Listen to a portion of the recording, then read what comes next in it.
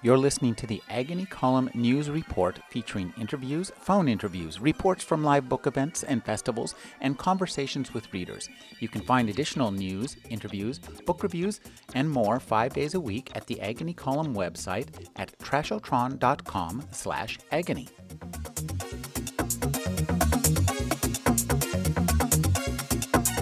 Well, we've got Cage Baker and Madeline Robbins here. They both read some really fine work. And one of the things that strikes me is that even though it doesn't, in many ways, it doesn't sound like you're both really creating worlds out of whole cloth for the reader from the first word. And Cage, you have a particularly interesting task because you've got to create worlds for a reader who is not really experienced in reading. So could you talk about that? Well, I actually wrote it for a little girl who is a reader. Oh, okay. In fact, on her iPod, she has all the novels of Jane Austen. Oh, my God. Yes. Oh, wow.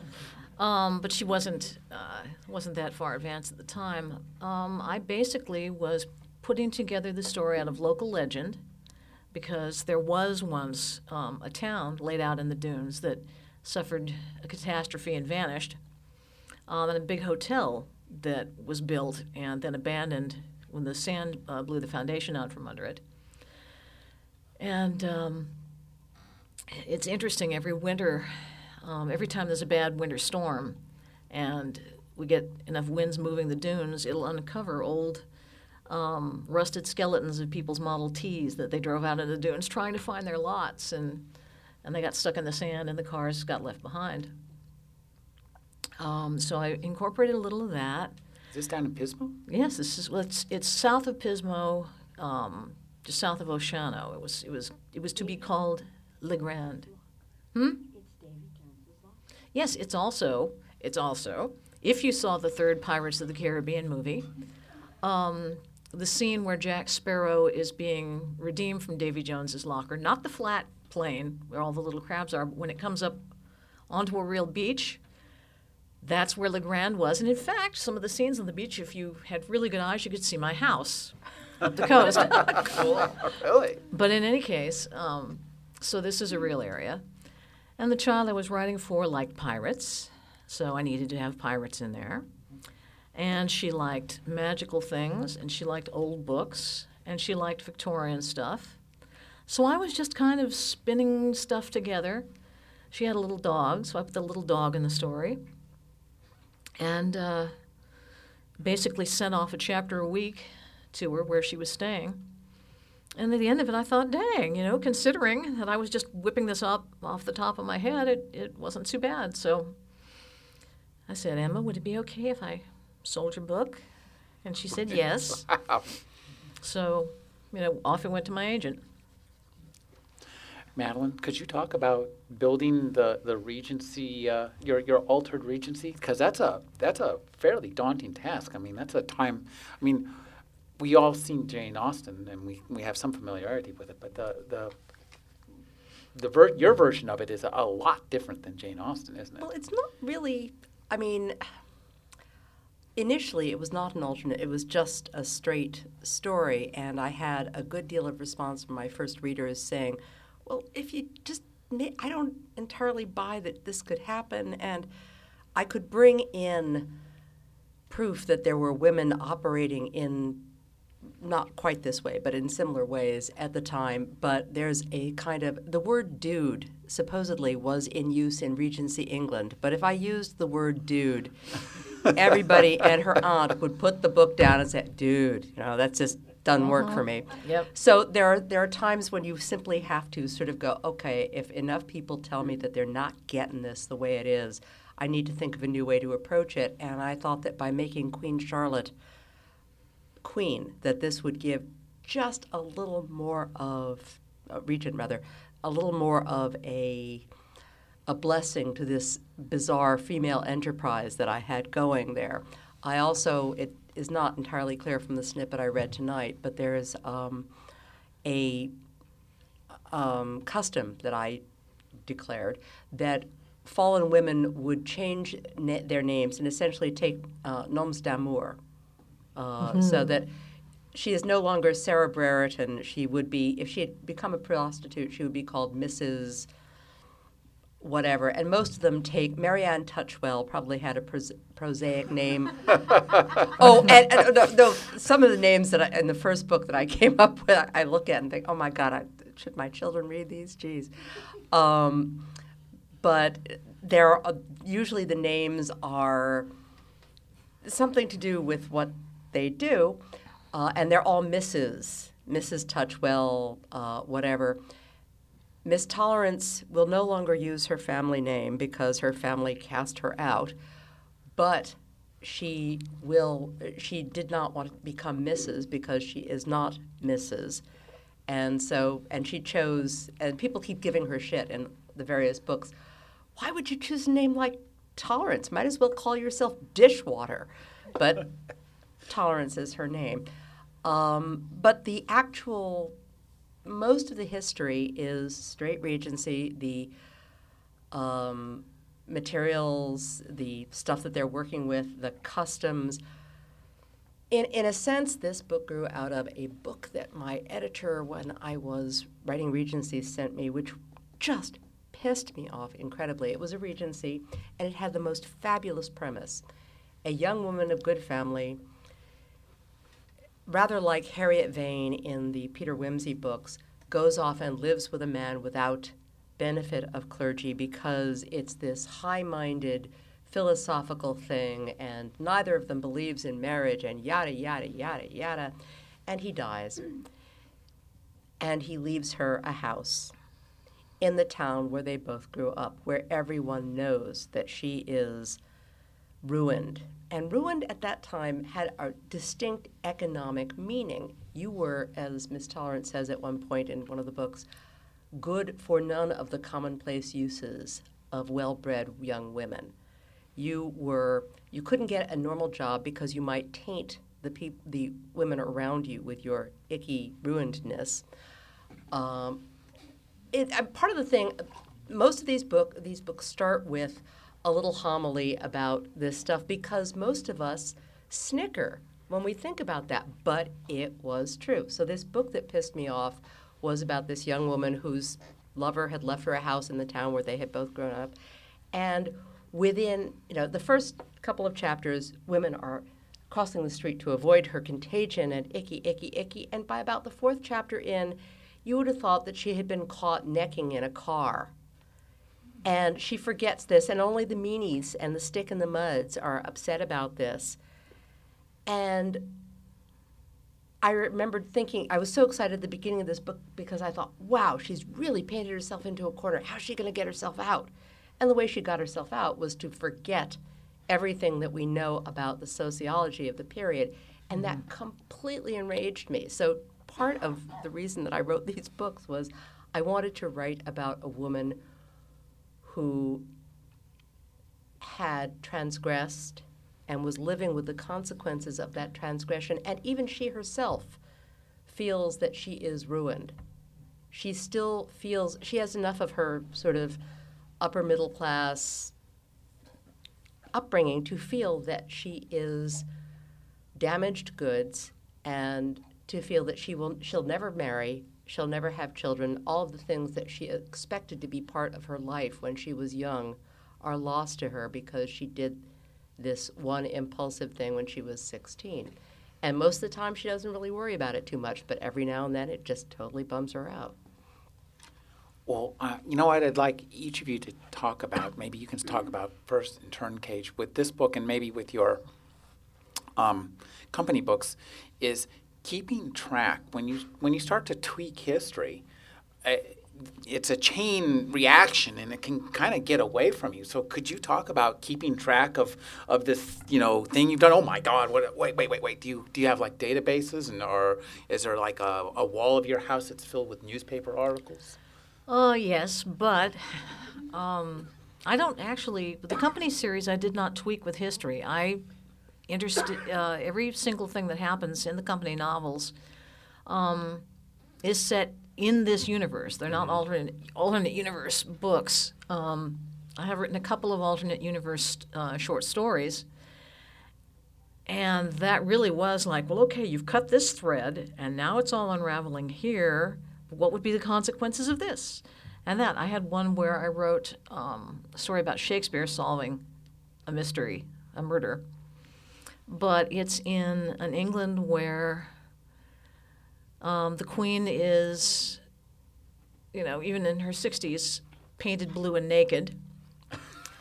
And she defeated her sister Mary in combat, except her name wasn't Mary.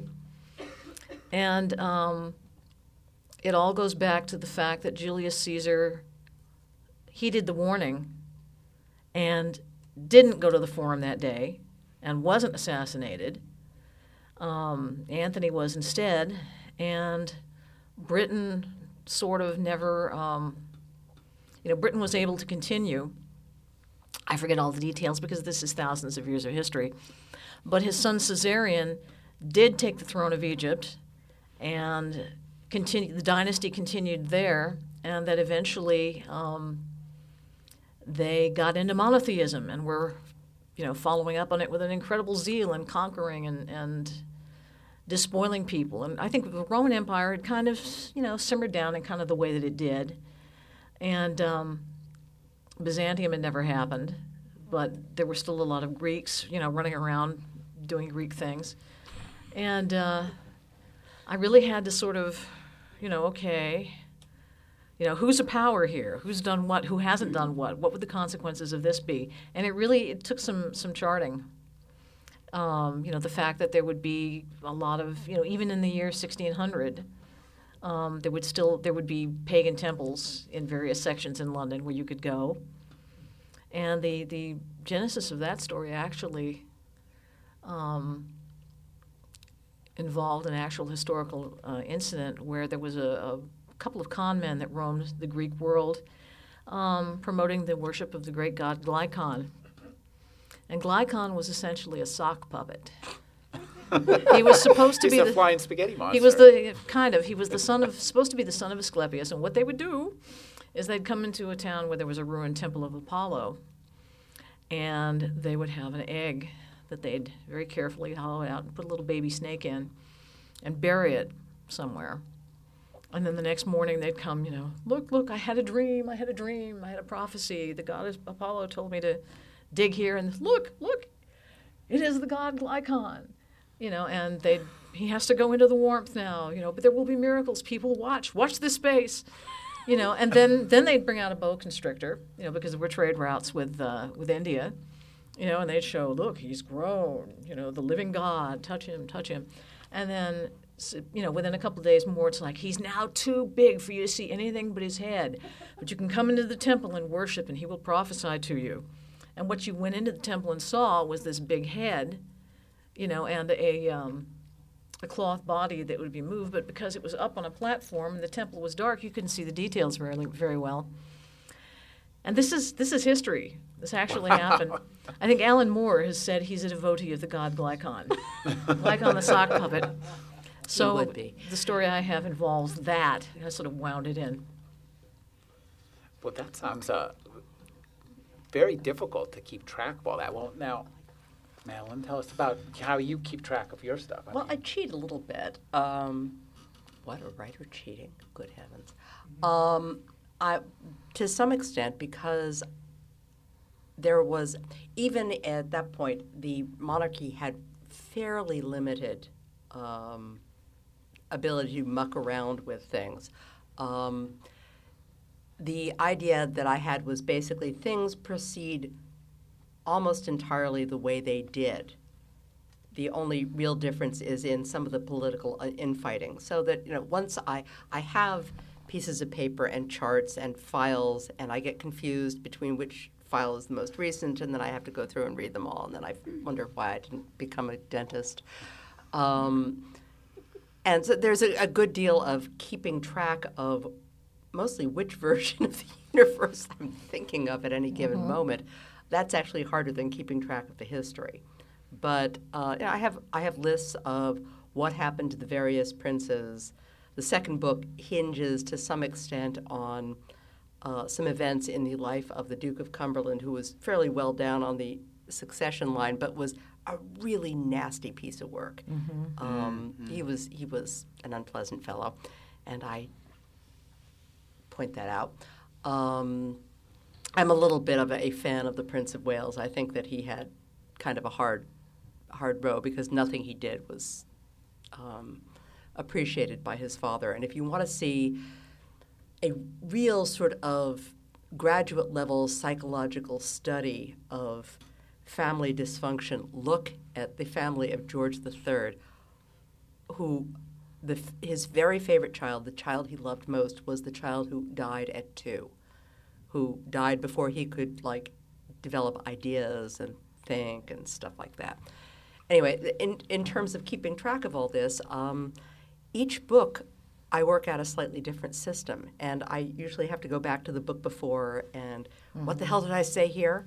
And there's not just the history, but also poor Mrs. Brereton has some things going on that she doesn't have any idea about that are going to show up. If the third book ever comes out, they'll show up in the third book. And so there are other things that I have to keep track of in terms of who's doing what to whom with what blunt instrument. But I think probably it's not any more bizarre than any other sort of series process of tracking. Do you ever have moments where you go back and look and think, oh, damn it, why did I put that in there? Now it's restricted this particular plot line. Actually, more often I look at it and go, God, did I put that in? That was so smart. How did I know? And it's like, oh, that was really cool because then I can do this and this. That's really, really cool. I haven't hit that point. If it gets much more convoluted, though, I'm sure I will. Yeah. I occasionally would find where I'd said that a certain character was in a certain country at a certain time, and it's like, oh, then I can't write a story about him being over here, Yeah, well, it's also the sort of thing of I sometimes look at the various characters and I'm trying to remember eye color, religious preference, hair curly straight, and I think of Rick Blaine in Casablanca saying, are my eyes really blue? And I don't know, but first draft they were. I'm not sure where they are right now. Mm-hmm. Well, first draft, second draft, could you guys talk about drafting, putting these together in stages? I mean, presumably these don't spring forth from the forehead of Zeus. Oh, that would be so nice. Yeah. Just bring an axe and get a novel. Michael Candell, who was my editor at Harcourt and is a lovely man, one of the best pieces of advice he ever gave me is when you write something and you finish it in that flush of victory and God damn, I finished it. It's genius. It's gold. Don't cram it in an envelope and mail it off. Do not do that. Put it on a shelf and let it sit there for 6 months. And it's like, but I can't do that. It's a work of genius. And he said, no, do it. And go back and look at it in 6 months and reread it. And you will be so grateful you didn't mail it out because you'll see all the flaws that were in it that you didn't see when you were, this was your baby that you just given birth to. And he was absolutely right. It was one of the wisest things I've ever heard from anybody. Given my, writing pace, because I now have to pay the rent with it because I got laid off from my job, my day job, I don't often have the leisure to wait 6 months, but I've found that if I set it aside once it's done and work on something else, by the time I go back to it, I have enough distance emotionally to see, oh, wow, I go on for paragraphs and paragraphs here where I don't need to. I'm saying exactly the same thing here that I'm saying over here. This character is totally flat and you have no idea why anyone would be interested in them. And so I immediately start rewriting. And I used to think it would be terrible to have to rewrite, a single word of my genius. And it's actually kind of neat, because you've finished the damn thing. Now you can just go in and put little curlicues on it, or rip out sections that are not so good. Yeah, I have a workshop that I work with, although lately we have been honoring our workshopitude more in the breach than the observance. Life happens. But so what I do is I will submit chapters to the workshop, and I will get their critiques, and I will take these stacks. By the time I'm done, if it's a 20-chapter book, because I've got 5 different versions of markups of each damn chapter, and then I don't look at them. As the critiques come in, I nod, and I make notes, and then when the whole book is over, I start at chapter 1 and I look at everybody's comments, and some of them you look at and go, oh, that's right, you're the comma Nazi. All right, well, you have your belief about commas, and I have my belief about commas, and you're wrong. So there. And then there are others where I think, well, that's interesting. And I have a sort of general rule of thumb that if 3 people in my workshop all say the same thing, then I have to pay attention to that because it may not bother me, but obviously I'm not just writing for me, I'm writing for other people. And so I go through and I do a second pass.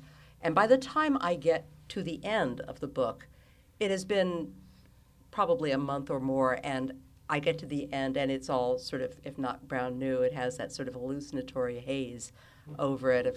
I remember this. Where did this come from? And then I will go through it one more time, usually, to sort of potch around. But the thing is, when I'm composing, there are all these sort of like, I have no fucking idea, pardon me, what to do next. But I know what's going on over there. I'll write that scene. And so there are times when there will be 4 chapters in the middle that I haven't written yet because I knew what was going on in chapter 12. So I skipped to chapter 12, right to the end of the book, by which time suddenly I understand a little more about what has to be in between chapters 8 and 12, and I go back and write that and then sort of make it all play well together. An awful lot of it is sort of, and I do find, this is not a testimony to my innate brilliance or something, would that it were, that there are often things that little bombs that my unconscious has left in the book that I can suddenly find and go, oh, then that means this ties to that. And if I just sort of nudge that way, then this all works. Oh, that's cool. Okay, fine. So it's, and then there's never been a book of mine that came out in print in multiple copies where I did not find at least a few places where I, I wish I'd gone over that. Oh, one more time. So I have to feel that this is like, one of those Persian rugs where they leave a couple of flaws in there because only God is perfect, because I sure ain't. Oh. In Hotel Under the Sand, the first editor from whom we bought the book back, because he was an idiot, one of the things he did was take out every single semicolon. Really? Because children don't like semicolons or something? I don't know, and the semicolon is it a thing best of the damn past? piece of I was convent educated. educated. The nuns taught me to use semicolons. Robert Louis Stevenson, and I think it's the final line of Treasure Island, has no less than 4 semicolons in one sentence. That's a man for you. That's a man. By God. I love me my semicolons. Yeah. I was also taught new grammar. So you and I are like polar opposites because some people have new math, I had new grammar. So I have a deeply felt, almost emotional concept of how grammar works, but I can't explain it to anybody. It's really weird.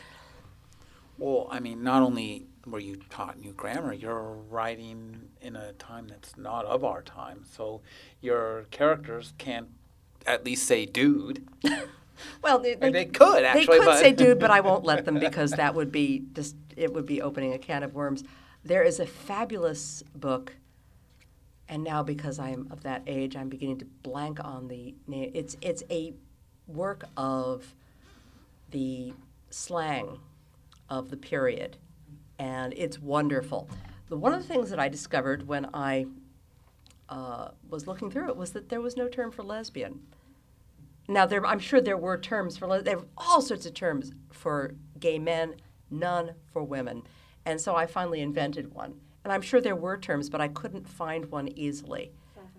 Sapphic, but I wanted a more sort of gutter level street kind of thing. Yeah, the gutter level people aren't going to be using Sapphic. Yeah, Sapphic was. I'm not sure they had a gutter one. Well, they may have. I mean, there's that. Well, what did you call them? Oh, I called them she-mollies. Molly was a male homosexual, so she-molly, what the hell. Okay. The second book has birching houses in it. I'm having so much fun with this thing. And it also has a gold finder, which is the name that they gave to the men who would come out and clean out your privy. Who complains bitterly because people don't take care of their privies, and it's a terrible thing. As I said, part of the thing that I love about the Regency is if you get past the sort of tidy. One of the things I didn't like about Regency romances generally is that they're so tidy, and it wasn't a tidy age. I used to have people come up to me when I was writing romances and say, "Oh, don't you wish you lived then?" And I'm sitting there going, "Okay, nearsighted, asthmatic. I'd be and you know on my father's side, you know, Russian peasant girl. I would have died of a wasting disease by the time I was 14. I would not have been the Duchess's daughter. I would not have gone to the ball. I would not have been wearing the cool diaphanous robes. I would have been in a box, if I was lucky. Otherwise, just thrown in a ditch." And so the contrarian in me, which is a streak about yay wide, loves the idea of slinging shit at Jane Austen, not at Miss Austen because she's fabulous and I adore her, but at the notion that this was a lovely antiseptic place where you wore pretty clothes and exchanged barbed witticisms. And I like my barbed witticisms. I'm very big on the barbed witticisms, but I also want to see the sickness and the real stuff. The Brontes. Yes! You want some sickness. Oh, But Go ahead.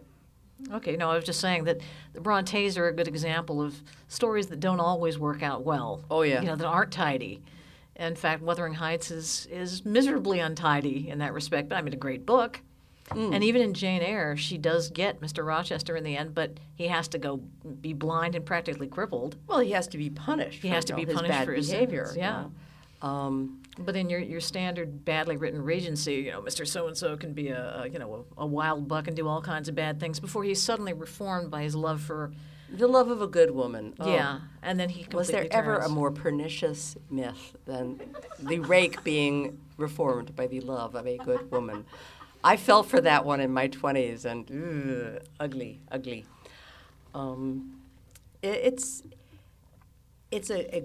The Regency is a particularly gorgeous period to play around with because everything is happening. But I think any history that I'm working in the Italian Middle Ages right now, which in terms of research almost don't exist unless you're a member of the clergy.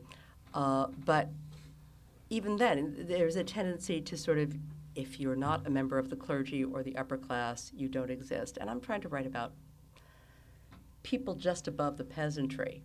And the research is killing me because, I try to find out, okay, you don't call someone senor, which means my lord. So what do you call him? You meet a guy and you say, hello, Bubba. Maybe not so much. And so I okay, hello, brother, or hello, uncle, or something like that. This requires a good deal of invention. And sometimes I wish I wrote, or maybe I will at some point, some involved fantasy world where I could make everything up and I didn't have to find the actual way it was so that I could corrupt it. You've created a fantasy world. Are you happy with it? Is it that easy? It's not easy because if you create a fantasy world and you want it to be any good at all, you have to invent the entire world. You have to know its history, its economy, what do the people do for a living. I've written a fantasy series. There's a couple of novels, The Anvil of the World, The House of the Stag, and I've got another one coming out sometime in a year or two, which is probably going to be called The Bird of the River. And for the most part, all of my characters are poor to just above. And part of that is a reaction against, the story where it's always a peasant boy who's actually the prince, and it's always lords and ladies, and it's never the guy who runs a hotel down in the corner.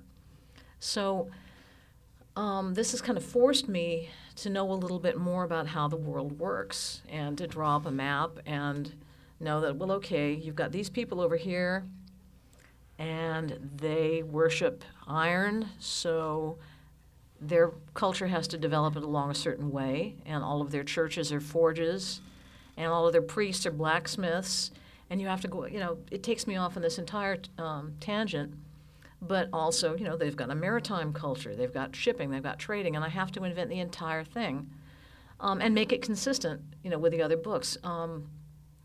The books in my series are not in a series; they're all freestanding. So there are different characters, and I have to go look. How did I describe this city in this book? Where was it exactly? So it doesn't contradict that. Well, here I've got it on the seacoast, and here I've got it in an inland mountain range. And it has to be consistent. It has to be good. I mean, Tolkien worked for years and years and years and only actually published The Lord of the Rings in the version we have now because his publisher basically said, give it to me now. But he wasn't ready to let it go yet. And he invented the languages, he invented the history, all that stuff. So much so that his heirs have, made a mint off lost stories, half-completed stories, notebook stories, and so forth. And, things scribbled on cocktail napkins. Yeah, things scribbled on cocktail napkins. And so, he was the first and the best in terms of an epic, heroic fantasy writer. But he made this huge, you can complain about Tolkien sometimes. Some of his, socialists will get furious with him. Johnny Manville, because it's all about kings and it's all about oppressing the people and this, that, and the other thing. And which is pulling their forelock. Yeah, they're Master Frodo, sir. But I think one ought to give the guy a break because he was an Oxford professor who wasn't particularly worldly, and he wrote about his era. He wrote about the things he was used to. People will scream about C.S. Lewis putting, how could you make your villains dark and Orientalist? And it's because, both he and Tolkien came from a culture where they were still fighting about the Crusades. They were still classy. And who ever thought the Crusades were going to come back and bite us in the ass? I ask you. So they were still representing things in those terms, and there was no conscious racism. It was just sort of an inherited tradition. Yeah. So try reading The Baroness Orczy as an adult. Oh, yeah. Holy moly. Oh, just so many of those great old books. You read them and you go, oh. I had to adapt The Scarlet Pimpernel for a comic book, and I hadn't read it since I was 12. And when I was 12, I read it utterly uncritically. And first of all, it's a staggeringly static book. But the last third of it is spent with Chauvelin riding alongside the Pimpernel, who is dressed up as an Hasidic Jew, and every appalling adjective you can think of is applied not to the Pimpernel, of course, but to the Jew. The smelly, dirty, awful, evil, money-grubbing. And you just sit there going, how did I miss this? I was 12. I wasn't stupid. How did I miss this? It's stunning. And it's Gilbert Chesterton, whom I love, and yet, boy, on the subject of Jews, you just, oh, man. To give him credit, when he did wise up to what was going on in Europe, he sort of, no, this is wrong. We shouldn't be exterminating them. This is immoral. And he kind of... Even if they're Jews, this is wrong. Yeah, But some of his stuff in the 20s is so gratuitously bad, and you just think they didn't know what they were doing. They were just repeating what everybody else said in the dining halls and in the dormitories and over the back fences, and you just have to say, okay, they were products of their time. They didn't know any better. Yeah, they didn't know any better. My grandmother, when I was about 14, we were driving down the street, and she saw a couple of little black kids wrestling, and she said, oh, look at those little pickaninnies. And I'm a product of Greenwich Village in the 60s. Granny! And she, after a moment, she said, leave me alone. I don't know any better. And it took me years to realize that this was a very insightful comment. At the time, I said, but she was a girl who had grown up in Tipton, Iowa, and then in Kearney, Nebraska in the late 1800s, when it was not an insult. It was just, oh, the sky is blue, those are pickaninnies, what have you. And she had seen men go from not being able to fly to walking on the moon. This is a significant piece of time travel, and she didn't know any better. Mm-hmm. And yeah. And then you have to just sort of cut a certain amount of slack and be glad that we don't live back then. There's a problem, too, though, when you're writing historical novels, because you can't make all your characters socially conscious 21st century in that respect. One of the things that I hate most is the 21st or 20th century protagonist in a 17th century or what have you suit. It just drives me absolutely bananas, and I keep fighting against that. I hope successfully, but I'm never sure. This is why Patrick O'Brian is better than C.S. Forrester. Oh, absolutely. Horatio Hornblower is essentially a 20th century man in an early 19th century costume, whereas Stephen Maturin and Jack Aubrey are authentic early 19th century characters. Mm-hmm. They absolutely are. And he does it without gratuitous racism. Mm-hmm. So it can be done. That's right. Well, it strikes me that one of the things that when I'm listening to you, you're both kind of, your books are kind of a reaction against the Regency romances and noir wrapped into one. Well, it's an embrace of noir. I would say it's a reaction. And Regency romance, I love the era. I just didn't think that it was always going to turn out happily ever after for everybody. Mm-hmm. And you have some reactions against stuff in yours as well. I mean, the company novels are,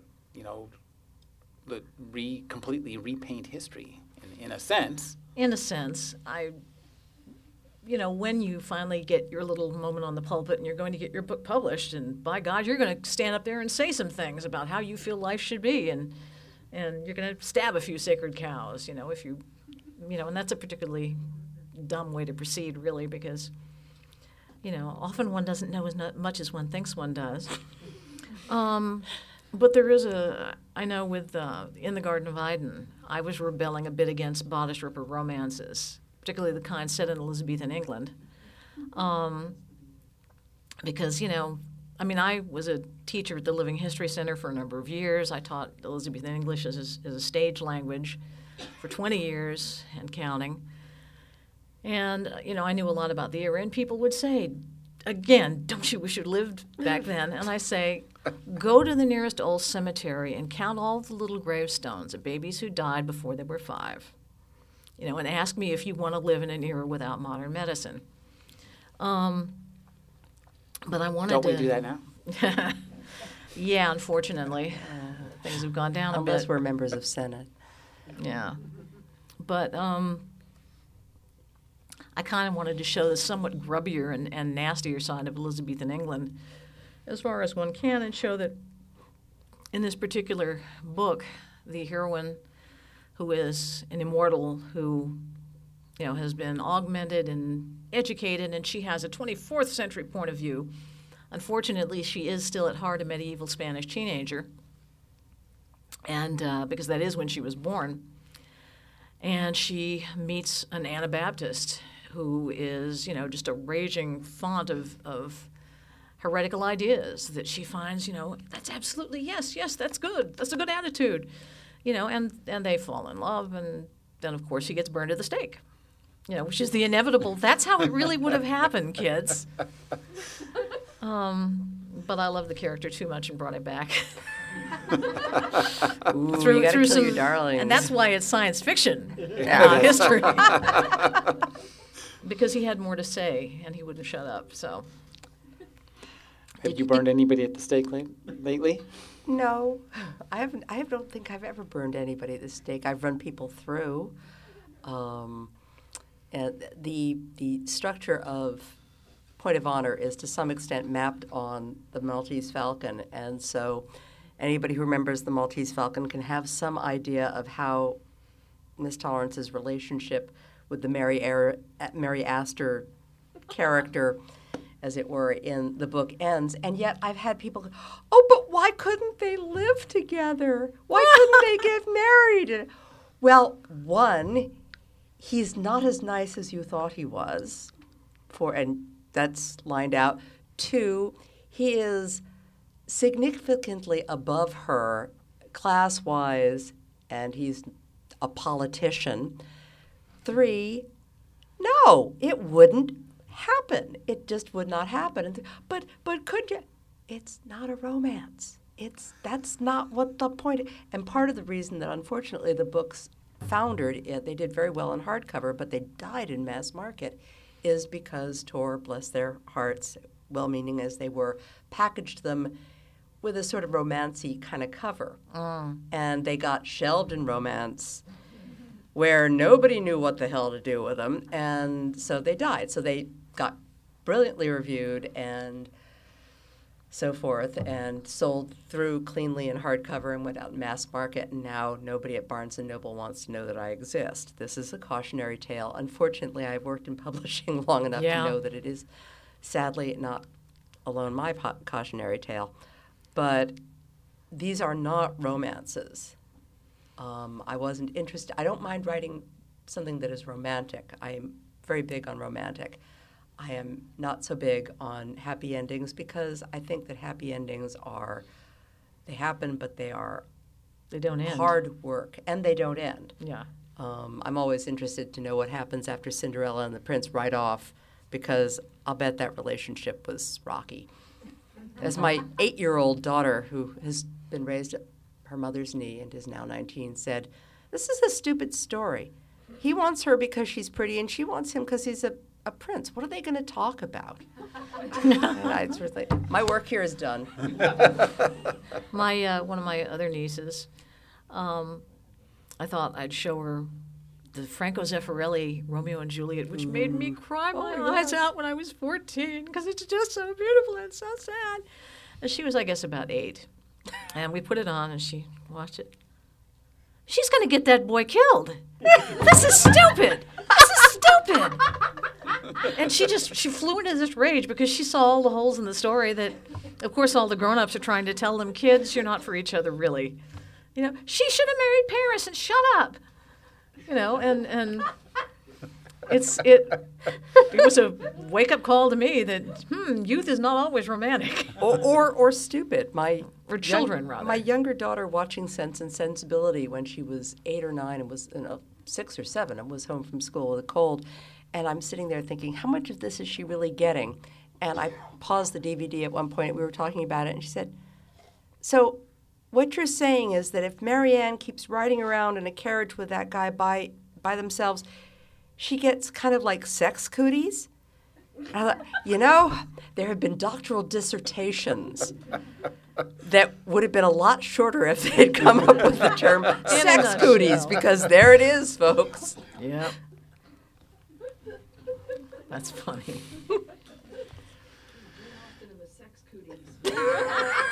It's a band. They're playing at the Café du Nord tonight. It's the sequel to Pride and Prejudice and Zombies. Oh, God. There is one coming. Yes. Oh. Sense and Sensibility and Sea Monsters. Okay. Woo-hoo. Any questions from the audience? So what's happening with the third Sarah Tolerance book that we all want to read? Ellen wants to know what's happening with the third Sarah Tolerance book. I don't know. Tor, unfortunately, felt that they said, because I have a long-standing relationship with him, well, if you really want us to publish it, we'll publish it. But Barnes & Noble doesn't want to see anything with your name on it. And, it's like, okay, well, I don't really want to send my child out to get beaten up by thugs. So at the moment, I have 3/4 of a third Sarah Tolerance novel done. I have 1/4 of a 4th Sarah Tolerance novel done. And I am finishing a straight historical for Tor because I owe them a book. And I'm looking for probably a small press publisher for the 3rd book. Because I think there's a market out there. There are people who legitimately love Miss Tolerance. It's not just me. And this is, unfortunately, I would love to take this personally and gnash my teeth, but I have seen too much about how sausage is made to feel that this is personal. It's just one of those things that happened. If I may recommend, Small House has been very good to me. I've been able to juggle them. Mm-hmm. Stuff that Tor won't take, a lot of the smaller houses are. And, they win awards, and they put together really good books, and they know how to get the books in the hands of reviewers. And you actually can make a nice, amount of money. And they produce a really beautiful book, too. Well, I've admired some. Like Yes. Tachyon. Like Jeez. Tachyon. Yeah, we've got Tachyon and Golden Griffin as well. And Yeah. There's I know they're out Subterranean. there. It's partly the other thing is that in the middle of all this, I really need to fire my agent, who is an absolutely lovely woman who seems to have become feral or something and just disappeared off the face of the earth. That happened to me once. Yeah. That's another of those stories that is not as rare as one would like. The real side of being a writer. Yeah. It's glamorous, kids. It's unsavory. Well, you both have had entertaining, shall we say, experiences with publishers who have kind of mishandled what is obviously brilliant series. I mean, so tell us. Talk about this mass market thing. This seems like. How does this happen? I mean, there's so many historical mysteries out there. How the hell could they turn them into romances? What the hell's the matter with them? Part of it. Okay, disclaimer. I was Tom Doherty's assistant for 4 years. I worked in the production area. Tom Doherty is one of my favorite humans on the whole world. Okay. Tor is a small company. It is like a dysfunctional family. He was the dysfunctional daddy, and in his wake, I would sort of flutter along by making everybody play nicely together. I have a degree in theater. I did stage management. This was the perfect job for me in many ways. It just got to the point where I didn't have enough hands or tentacles or something to keep all the plates spinning. But so I am very fond of the people at Tor. None of this was done maliciously. I turned my book into Patrick Nielsen Hayden, who was my editor on The Stone War, which is the book in which I blew up New York, which is a little different from blowing up Regency England, but hey. And Patrick looked at it, and he loved it, and he said, "This is brilliant. This is great. I want to buy another one." And I don't think I should be the editor because I don't really entirely feel that I have a handle on it. So he gave it to a young woman named Anna Genoese, who started Tor's paranormal line. And Anna is an absolute sweetie, but I think that her bent was toward romance and that she skewed it that way. The sales force was partly because I had this relationship with Tor and partly because they liked the covers, was very enthusiastic about the covers. It was going to be great. The books went out on hardcover and, as I said, did very well. And they bought 2 more, and it was all going to be fabulous. And then they put them out with a cover that was, it's a hard, when I handed the first book to Patrick, I said, I'm handing you a publishing nightmare because how the hell are you going to qualify this? Because it's not a dessert topping or a floor wax. It's a Regency that isn't a romance. It's a noir that isn't 20th century. It's alternate history, but that's not a major part of it. And probably in the history, if it had gone into the mystery section, it would have done better. Mm-hmm. It has had a good deal of crossover in science fiction and fantasy circles, and it got a good review in the Romantic Times. It was the first one was a book list, best romantic books for whatever its year was. So it got out there and it got noticed, but the first one has a kind of girly cover on it.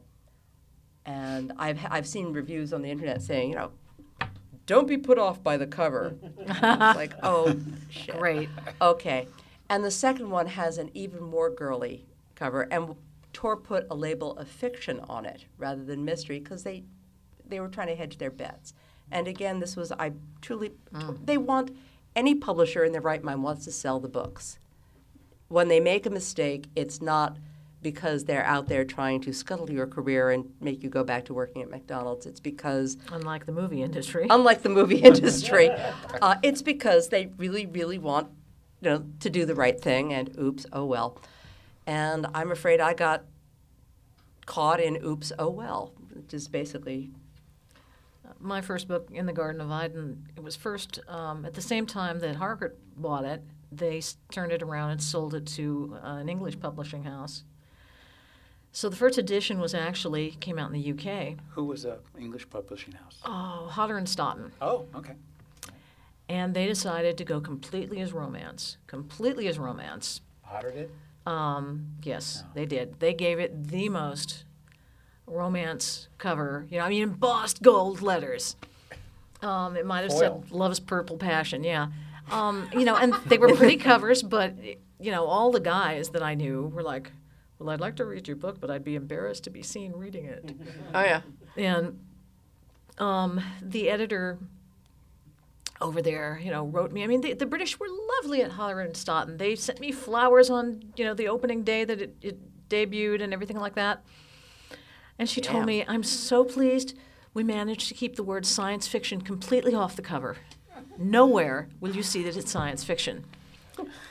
So Harker turned around and started to sell the second one to them, which is called Sky Coyote, which is the same characters about 80 years later in America dealing with the tribe of Chumash Indians on the California coast. And they offered it to Hodder and Stoughton, and their lady editor said, "The English don't want to read stories about Indians." She said, "I swear to God, as I live and breathe." So they bought the third book, and they made me change the title, and they gave me an absolutely romance sort of cover for that one, too. And that was the end of the story. How did they sell with their romance covers? They didn't sell very well. And to this day, I have not broken back into the British market. They don't buy my stuff. They love me in Italy. They can't get enough of me in Italy. It's gone through a couple of editions in Spain. A couple of editions in France and Germany. The Spanish put out an edition of In the Garden of Eden in paperback, and the cover was thus: a sports cart in the foreground, a blonde with a bouffant and a gun in a catsuit standing behind the sports car, and in the background behind her was the Capitol Dome of the U.S. And this is a book about... What is this, Modesty Blaze? You'd kind of figure it's like, you know, is this because... Are you mad at me because I put the Inquisition in this story or what? But that was like, wow. You know, there have been worse covers, but that one takes the cake. Holy cats. I think we had some other questions, May. I was intrigued that both of you have experience in the theater. Mm-hmm. I have no good question to follow up with that, but can you talk about that? Would you ladies talk about the theater for us? I have a degree in theater, and I got out and realized that I did not have the strength of character to throw myself against a world where I was supposed to be thinner and taller and have better teeth than I do. I was not certain of my talent, and yet I kept coming back to it. I wound up doing stage combat, first research, and then I wound up in a troupe that did high school visits with choreographed mayhem, doing Shakespeare scenes, and I worked at Renaissance festivals and things like that. I am probably an inherently theatrical person, but I just didn't want to go there.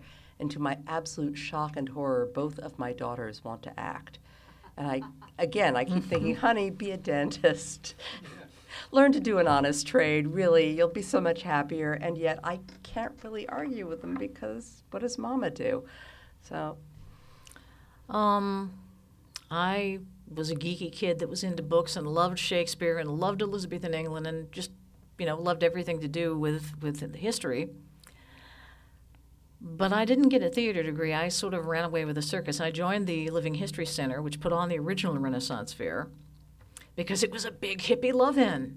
And it was neat. And you had boys wearing doublets over blue jeans, which really looked sexy, actually.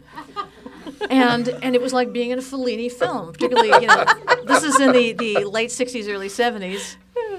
And it was a wonderful thing, but I was seduced by, in the end, into respectability in it by the fact that, yes, I actually did have an education, and I learned to speak Elizabethan as a second language, and I became one of the teachers for them because I picked it up rather easily.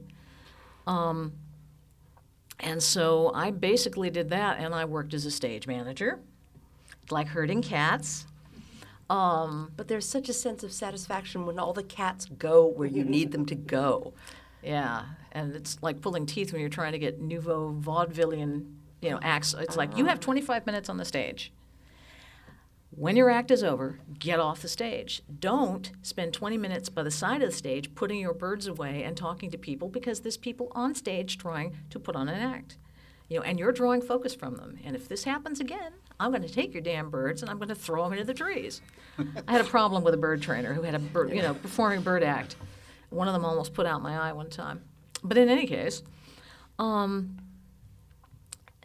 did the stage managing, and I wrote some little Elizabethan plays, which are little flawless jewels. And what the hell are you going to do with an Elizabethan flawless jewel pastiche? Yeah. It's a pastiche of an Elizabethan play. And if you know Elizabethan history, you'll get all kinds of in-jokes. But otherwise, it's totally useless. Except for at a Renaissance fair. Yeah, except for at a Renaissance fair. Or Shakespeare in Love. Yeah, we had a little traveling stage that we built on wheels, and we'd trundle it around, with masks on, and we'd stand there, and we'd open it up, and we'd put on all these plays. And one time, I couldn't believe my good luck, a pair of identical twins joined the group. Oh, cool. It's just like, dudes, I can do the monogamy. No. We can do a version of oh, God. In fact, I wrote them a new one. And there was one where they're actually doing the mirror routine from Duck Soup. But, yeah, they were slightly twisted Elizabethan plays. But the problem with people who put on shows like that is that they're not very money-wise, and eventually the whole big thing went down in flames. And I had to look for another way to deal with life. And fortunately, I was about 45 at that point, so I'd kind of learned to roll with the punches. Well, one of the nice things about stage managing is it is really excellent training for any number of jobs, because if you can get the 45-person cast of a light opera on stage when they need to, when you've brought them from another city and you have 105 fever, you can keep Tom Doherty in check. It's really not that difficult. Yeah. Tom, all he needs is a cheeseburger and, what he needs at that moment, and everything is fine. I really did love working at Tor, in part because the people who are dedicated Toroids, so to speak, really are passionate about the fact that they're putting out books. It would not Do be they call same. themselves that? Yes. Okay. Of course. It's Tor. Of course they call themselves Toroids. The girls could be Tourette's. Really, it would not be... Those are the ones who don't stay very long. There was when I started working at Tor, when it was still on 23rd Street, and it was still a kind of, hey, we've got a barn, let's put on a show operation. There were definitely the people who were there for the long haul, and there were the people who kind of had come in and kept walking around looking at the rest of us with a look of sort of, eh. And I had my first child when I was working at Tor. And then after I came back from maternity leave, I used to bring her in with me, and we set up a crib in the managing editor's office. And Tom Doherty was absolutely convinced that I would go into labor like in the middle of a staff meeting or something. And there were people who were hoping that this would happen. Tom was not one of them. But Tom also was convinced that I would leave my child, who I had labored really hard to bring into the world, lying on a floor somewhere where he would maybe turn around a corner in this tiny little office and maybe step on her. And I kept trying to explain, Tom, no, really, not going to let you kill the baby. Honestly, it's okay. But I will say that having a baby in-house is a fabulous stress reliever. Beth Meacham would come in after she had been on the line with a particularly intransigent agent and say, where's the baby? I need to hold the baby. Better. And she'd go back and it's like, so I sort of felt like I was doing a public service. But being a stage manager, juggling cats, keeping your eye on 15 different things at a time is a really useful set of skills. Unfortunately, it's also very difficult to quantify or put on a resume. Very true. In fact, you really want to keep Renaissance Pleasure Fair off your resume. It just sounds a little bit, yeah. It's like, hi, my name is Crystal, and I can see your aura. Either that or it sounds a little bit like it might be one of those websites that you have to use a credit card for, and no. Yeah. I think that, any other questions? Have we scared you sufficiently? You, sir. Have you ever written a character that wants to know if you've ever written a character you wanted to get rid of but couldn't. No, I think you just killed them. Yeah, Mendoza. Mendoza was a sort of a combination of me at 14 and a fairly bratty niece I have, not the one present here. She's nice, but it was like the worst self-centered adolescent girl who, given the opportunity, remains a self-centered adolescent girl for 3,000 years. Oh. And as I said, if we ever met each other in a dark alley, I'm sure she'd want to kill me. And I was very glad to say, bye, Mendoza. But that's the only one, really. Most of the other characters I love to the point of being unable to let them go. The character of the bellboy Winston is kind of Lewis. He's based on someone I knew and loved very much who died fairly young. And this is a way to sort of let him go on. So I stick him in places, whenever I can, basically. Wow. I don't know that I've ever had a character that I created and couldn't get rid of. I've had characters that I killed, and people have written me letters or said, "How could you kill that?" My niece has still not forgiven me for having killed off a character in the Stone War. If you're going to blow up New York, then people are going to die, and there were casualties. And Stuff happens. Stuff happens. But no, I don't think I've ever... If somebody really annoys me, I can kill them. It's so much better than real life. So don't make your characters immortal. Okay, I will... Things to do today, don't make characters immortal. I think I can do that. I think we're going to wrap it up for tonight. Thank you, ladies and gentlemen, for joining us, and we'll be back next month. Hey, thank We've you. had Madeline Robbins and Cage Baker. Give them a hand.